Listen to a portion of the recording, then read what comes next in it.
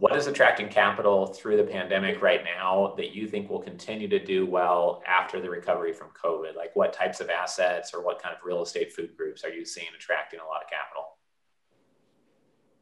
Multifamily still in the right geographic regions. And also there's a lot of debt funds that are raising capital, anticipating that there's going to be distress in the market.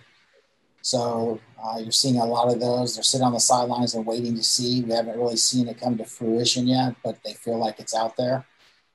So I think that's going to happen. I think also the migration of people from the Northeast to Florida, or maybe from California to Texas, you're going to see those areas continue to grow and attract capital as well. Places like Hawaii have a big shortage in workforce affordable housing.